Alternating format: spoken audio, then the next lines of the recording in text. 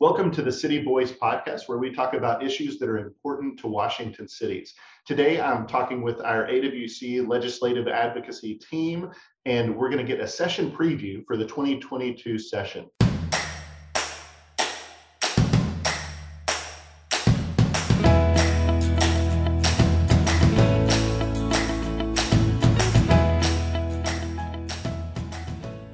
So welcome, Ledge team members, and can you please introduce yourselves? Candice, we'll start with you.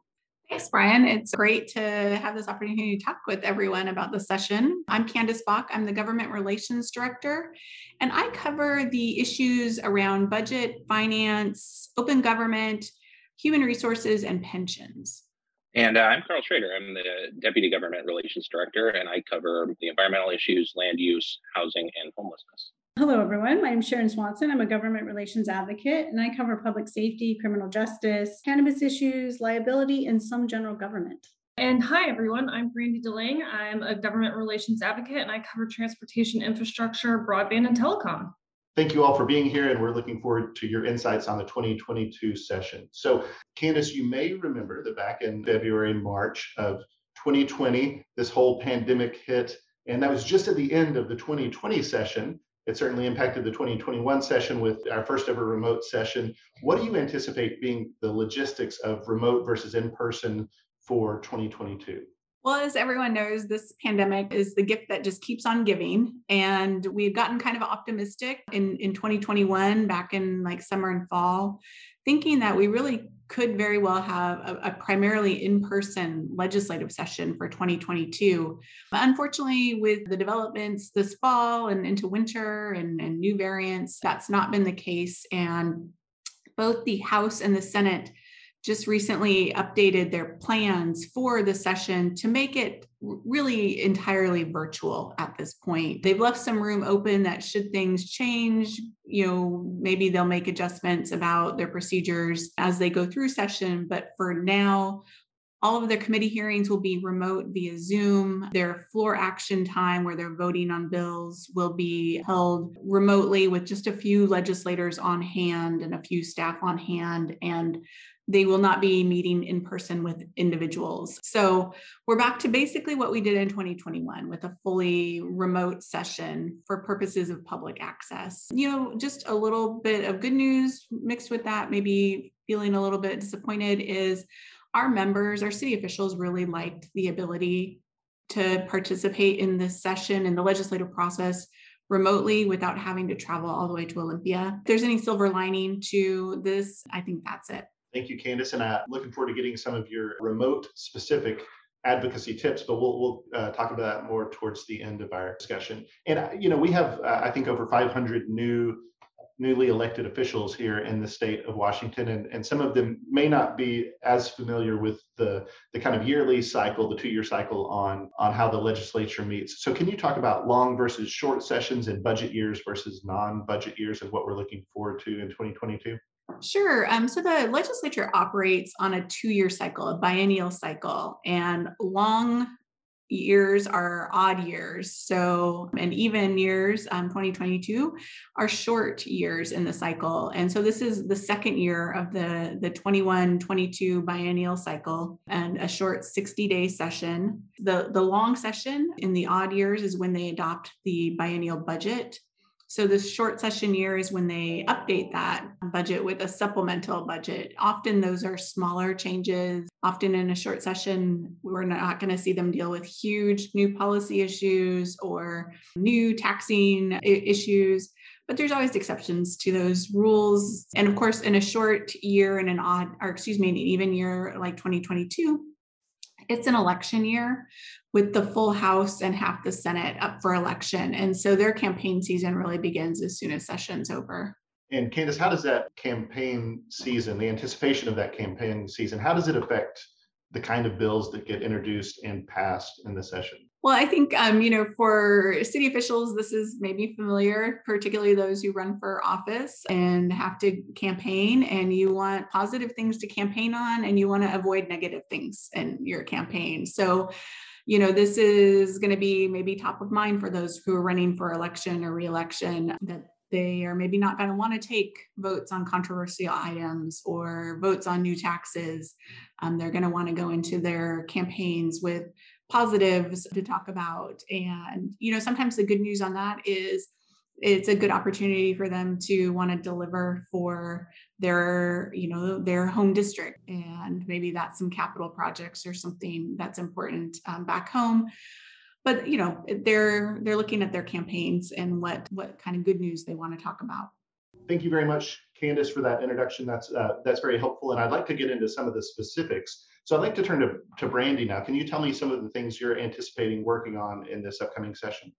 Yeah, well, thanks, Brian. So, I think I was really fortunate in coming on to this session and being able to carry all three of the top priorities of our membership here. So we, are emphasizing three key areas: transportation package, of course, since this unfortunately didn't happen in the last session, ensuring basic infrastructure funding. And then, of course, one of the other pieces that also falls into transportation is our transportation benefit district and renewing that authority.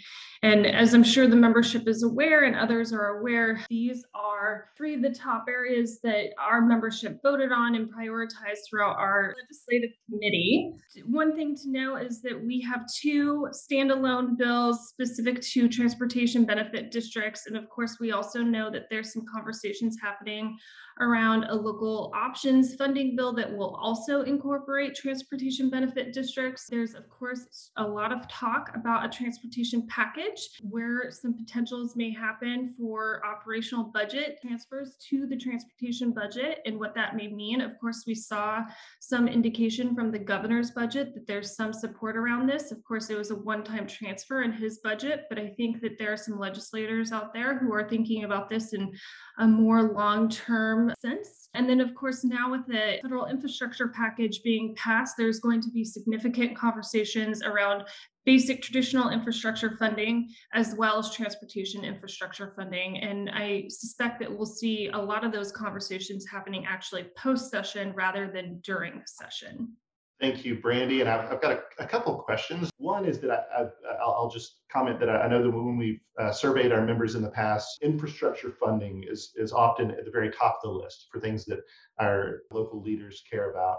And as they're looking the AWC legislative team to advocate on their behalf, do we get involved in specific infrastructure projects at the city level, or is this more broadly about getting funding for all of the city? Yeah, that's a great question. And, I think the easiest way to answer is to say, no, we don't get involved in individual projects, but we certainly are advocating for the entire membership to ensure that there's dollars available so that they can hit those specific needs that they have at the local level. So, Brandy, what then would be a positive outcome for this session regarding transportation funding? Yeah, I think one of the key things that we're looking for is a new revenue source that's long-term and sustainable and that can be accessed by our locals, by local government, so that they can use it in meaningful ways at the local level. Great, thank you. And Brandy, any other priorities or significant issues that you'd like to mention? Certainly. So, in addition to basic infrastructure, transportation, and our TBD priority, I also suspect that broadband will become another hot point in this upcoming session. We already have seen a couple of pre-filed bills that are focused on grant funding for broadband deployment, and also, some pre-filed bills that are focused on the actual deployment of broadband. I think that, of course, as we're in this pandemic and folks are working from home and accessing their healthcare from home, it'll continue to be at the forefront of the legislature in trying to figure out how to really ensure that everybody is served with reliable, high-speed internet. Thank you very much, Brandy. And it sounds like you've got a full workload for this upcoming session. And we'll move on to Sharon Swanson now. Sharon, can you tell us some of the important issues that you're working on for this session? Thank you for the question, Brian. During the 2021 legislative session, two of the more controversial topics dealt with police reform and the Blake decision. And I'll very briefly describe those and then explain how that ties into what I'm working on this session. In regards to police reform, there were a series of bills that passed, I think a total of 13 or 14 pieces of legislation that passed the legislature, the session ended in April, Most of the bills took effect in early July. And so, when you make that many changes in that short a period of time, there are things that there are unintended consequences that can occur.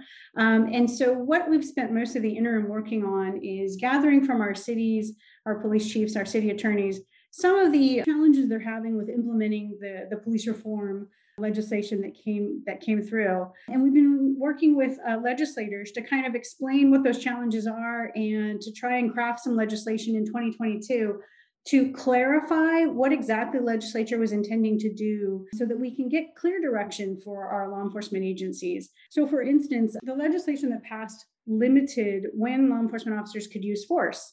And it limited it to when an officer is arresting someone, they have probable cause to arrest someone, or whether or not someone is going to be of imminent harm or threat to the officer or to the individual, to themselves.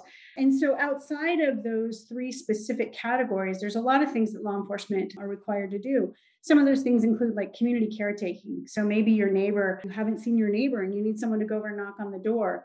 Law enforcement may need clarification to indicate that they can force entry into the home to make sure that someone is okay. Another example that came up is whether or not you have an elderly, maybe a dementia patient who's agitated, and law enforcement needs to use some degree of force to protect that person. So those are just some examples of clarifications that we're working with legislators on.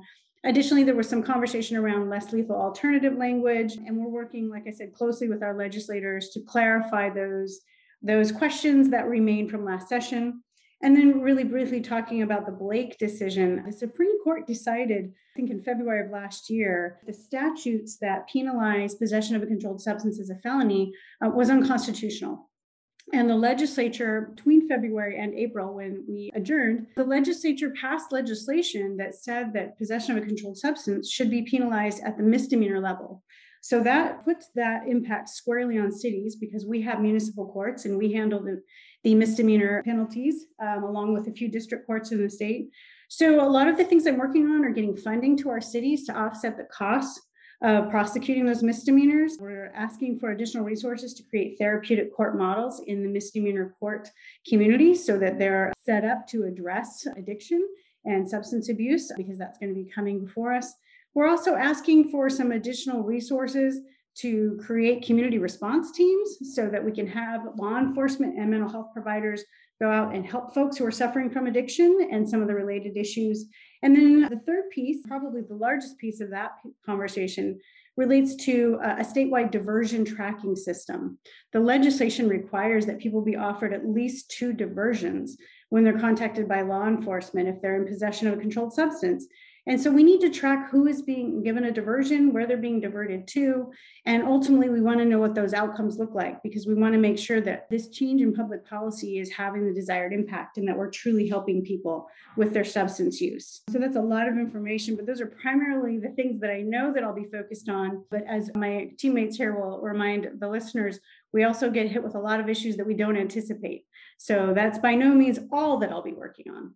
Well, thank you, Sharon. Those certainly sound like complex issues and ones where we're trying to represent cities as they're trying to navigate some controversial and complex topics. So I appreciate your work on those issues. Next, we'll go to Carl. Carl, can you tell us what you're anticipating working on in this upcoming session? Yeah, sure, Brian. Nice to see you today.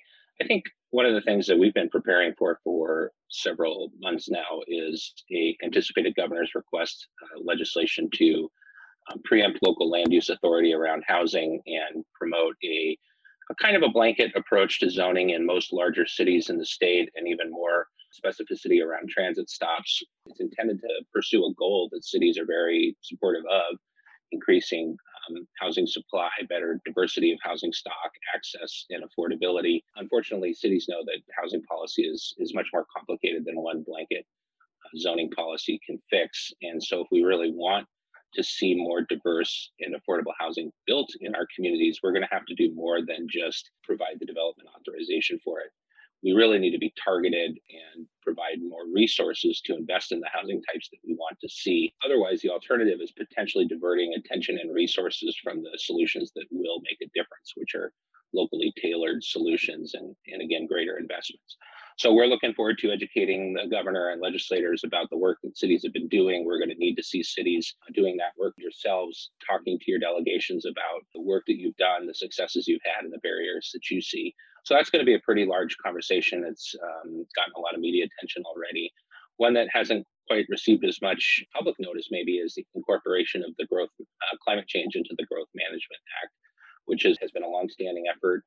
I think there's a lot of opportunities for cities to consider climate resilience as they're doing their long range planning, and this promises to come along with implementation funding. So it's something that we've been working with the sponsors on for over a year now. We're thinking that it's likely to pass this session, and we will continue to support that as long as cities can get the resources needed to do the right work.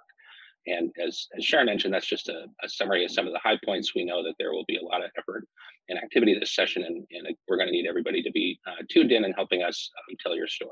I think that's where we're moving next with the podcast. Thank you very much, Carl. And Carl and I had the opportunity to talk in reference to an upcoming City Vision magazine issue on housing.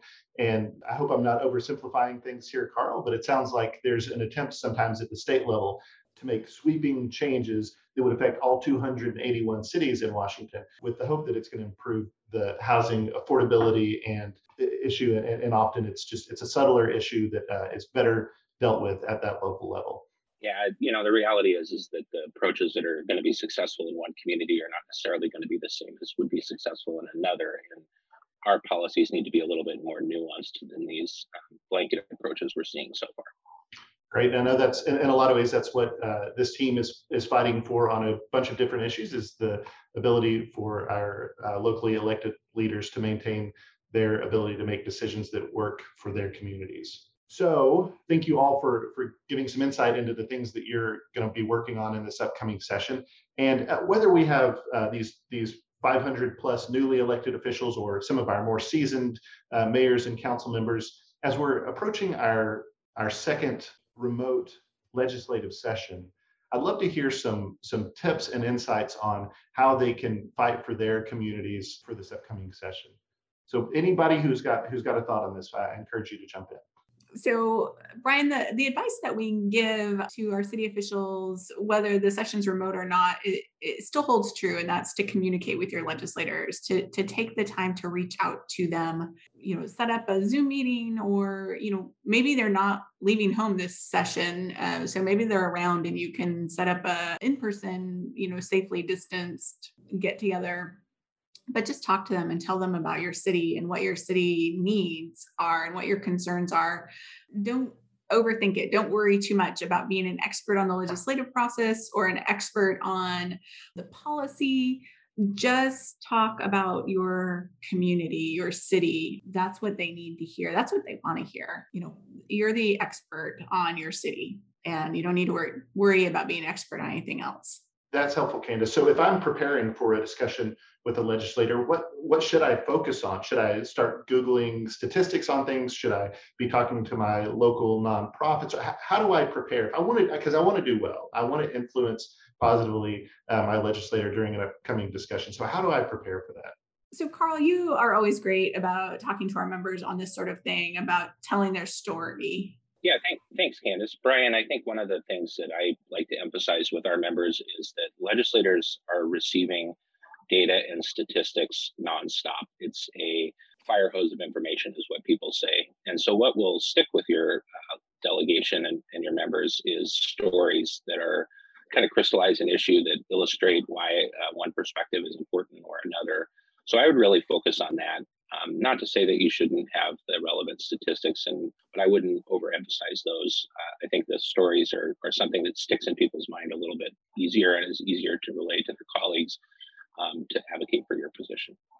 Thank you, Carl. And I do wonder if I'm a locally elected official and I have some experience when it comes to the housing issue, to police reform issue, to infrastructure spending, or some other issue that's important to cities, and I would like to perhaps testify at a hearing or have my story shared through AWC. How do I kind of raise my hand and say, I'd like to represent cities on this issue? Brian, that's great. We love to have city officials who want to be engaged at that level, who've got that kind of background, expertise. We've got really experienced and well-versed city officials on a lot of topics. Reach out to any of us and let us know you're interested in being part of those conversations. We are often looking for city officials to serve as panelists when when a bill is up for testimony or up for a hearing, so seeking testimony.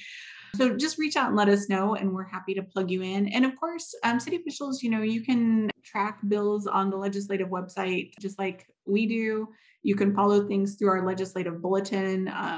Each week we'll produce that. It'll come out on Mondays. We do a weekly hot sheet of the hot bills that we're tracking.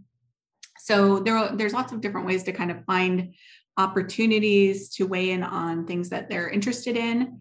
And then we'll work with you on testimony. The key thing to remember about testifying in front of a committee meetings are 2 hours long, and you could be called on at any time during those 2 hours. So you kind of got to be willing to block out the 2 hours. And then you may only get to testify for a minute. And so there's a little bit of, maybe cost benefit that you're weighing there as a city official, but that testimony is still really important, even if it's a minute. Just the fact that a city official is willing to take the time, sends a message to the legislature. If you don't have the 2 hours for that 1 minute, sending an email is still a really effective way to get a lot more information across to a legislator or a legislative committee on a topic. So there's more than one way to have your voice be heard during the session. Thank you, Candice. And maybe to put it in a little bit of perspective, that 2 hours is a long time, but at least now I don't have to drive from Moses Lake or Spokane Valley or something to come over to Olympia to testify. Right. That is the trade-off. That's the silver lining. And finally, I'd like to ask, I know that session is an incredibly stressful time, and you're all professionals, and so you maintain your professionalism, but nevertheless, it's such a stressful time. What are some of the ways that you have individually to cope with the stress of session? Brian, that's a great question. This is a great team. We have an amazing staff here at AWC, and we do have fun during session, and even a remote session has opportunities for sort of handling that stress and being able to kind of laugh at the process sometimes, because it's a strange and quirky process. I know for me, it's just, there's like funny bill titles that you're looking for. And sometimes it's like, this bill title is the longest bill title I've ever seen, or just the most specific bill title, or I've never even heard of this. You learn lots of odd things during session that you wouldn't normally otherwise hear about. So that's kind of my own little fun thing to keep an eye on during session. That's great. Sharon, what about you? How do you cope with the stress of session? Well, I think, we all have interesting habits. And so we'll do things like have contests, longest bill title, which Candice has talked about. When they read bills in on the floor of the Senate, they have to read the last line. So you try and find the funniest compilation of last lines. We look for benefits for working remotely because it's hard for us. We love to interact with people, and that's just what we do. So I focus on what I'm calling the work mullet, which is professional on top and maybe not so professional on bottom, with shoes and comfortable pants. So we just look for little things like that to get us to laugh at least once every day and share with our compatriots. That's great. Thanks, Sharon. Carl, what about you? Well, I'll have to say that I like the change in dress code. I like to keep myself entertained. I think it's kind of stressful at times, so trying to keep it light and laughing with folks is really my main stress relief method. And it's a little challenging, actually, to be honest, in the virtual environment. We used to be able to do fun things like, go survey all of the lobbyists in public who were sitting around waiting for legislative action on whether they preferred Twizzlers or Red Vines. By the way, Red Vines won in a landslide. Really? Yeah, not even close. So, there's a lot of, just really gallows humor like that. I like to pace around when I get really stressed out and do laps around the rotunda. I haven't really found a way to replicate that in the virtual environment, but hopefully this session will teach me some new tricks. That's interesting. I've heard that the term lobbyist comes from people loitering in the lobby, hoping to influence legislators. So it's a real culture change when you're not literally in any kind of lobby waiting around. Brandy, what about you? Yeah, Brian, I think this is a great question. I think a lot of us have a lot of coping mechanisms through session. It tends to be a pretty stressful, high-paced period of time in our lives. And I really just find that stress eating my weight in M&Ms is where I most succeed in coping with that stress. That's great. That's great, Brandy. And you avoid the whole controversy of red vines versus Twizzlers that way. I'm just, tried and true. You got to go with the classics. And pertinent to that, Brandy, when you say M&Ms, what are we talking? Plain, peanut? Well, you got to butter? get some protein in there. So it's either peanut or protein, right? Yeah. Be a little health conscious. It's always amazing to me when I find out that people are voluntarily choosing peanut M&Ms, but it takes all kinds, I guess, Brandy. So we're glad to have you on the team. Well, thank you all for your time. This has been a very enlightening discussion, and I think it helps prepare me and hopefully our listeners for the upcoming 2022 session. Thank you all.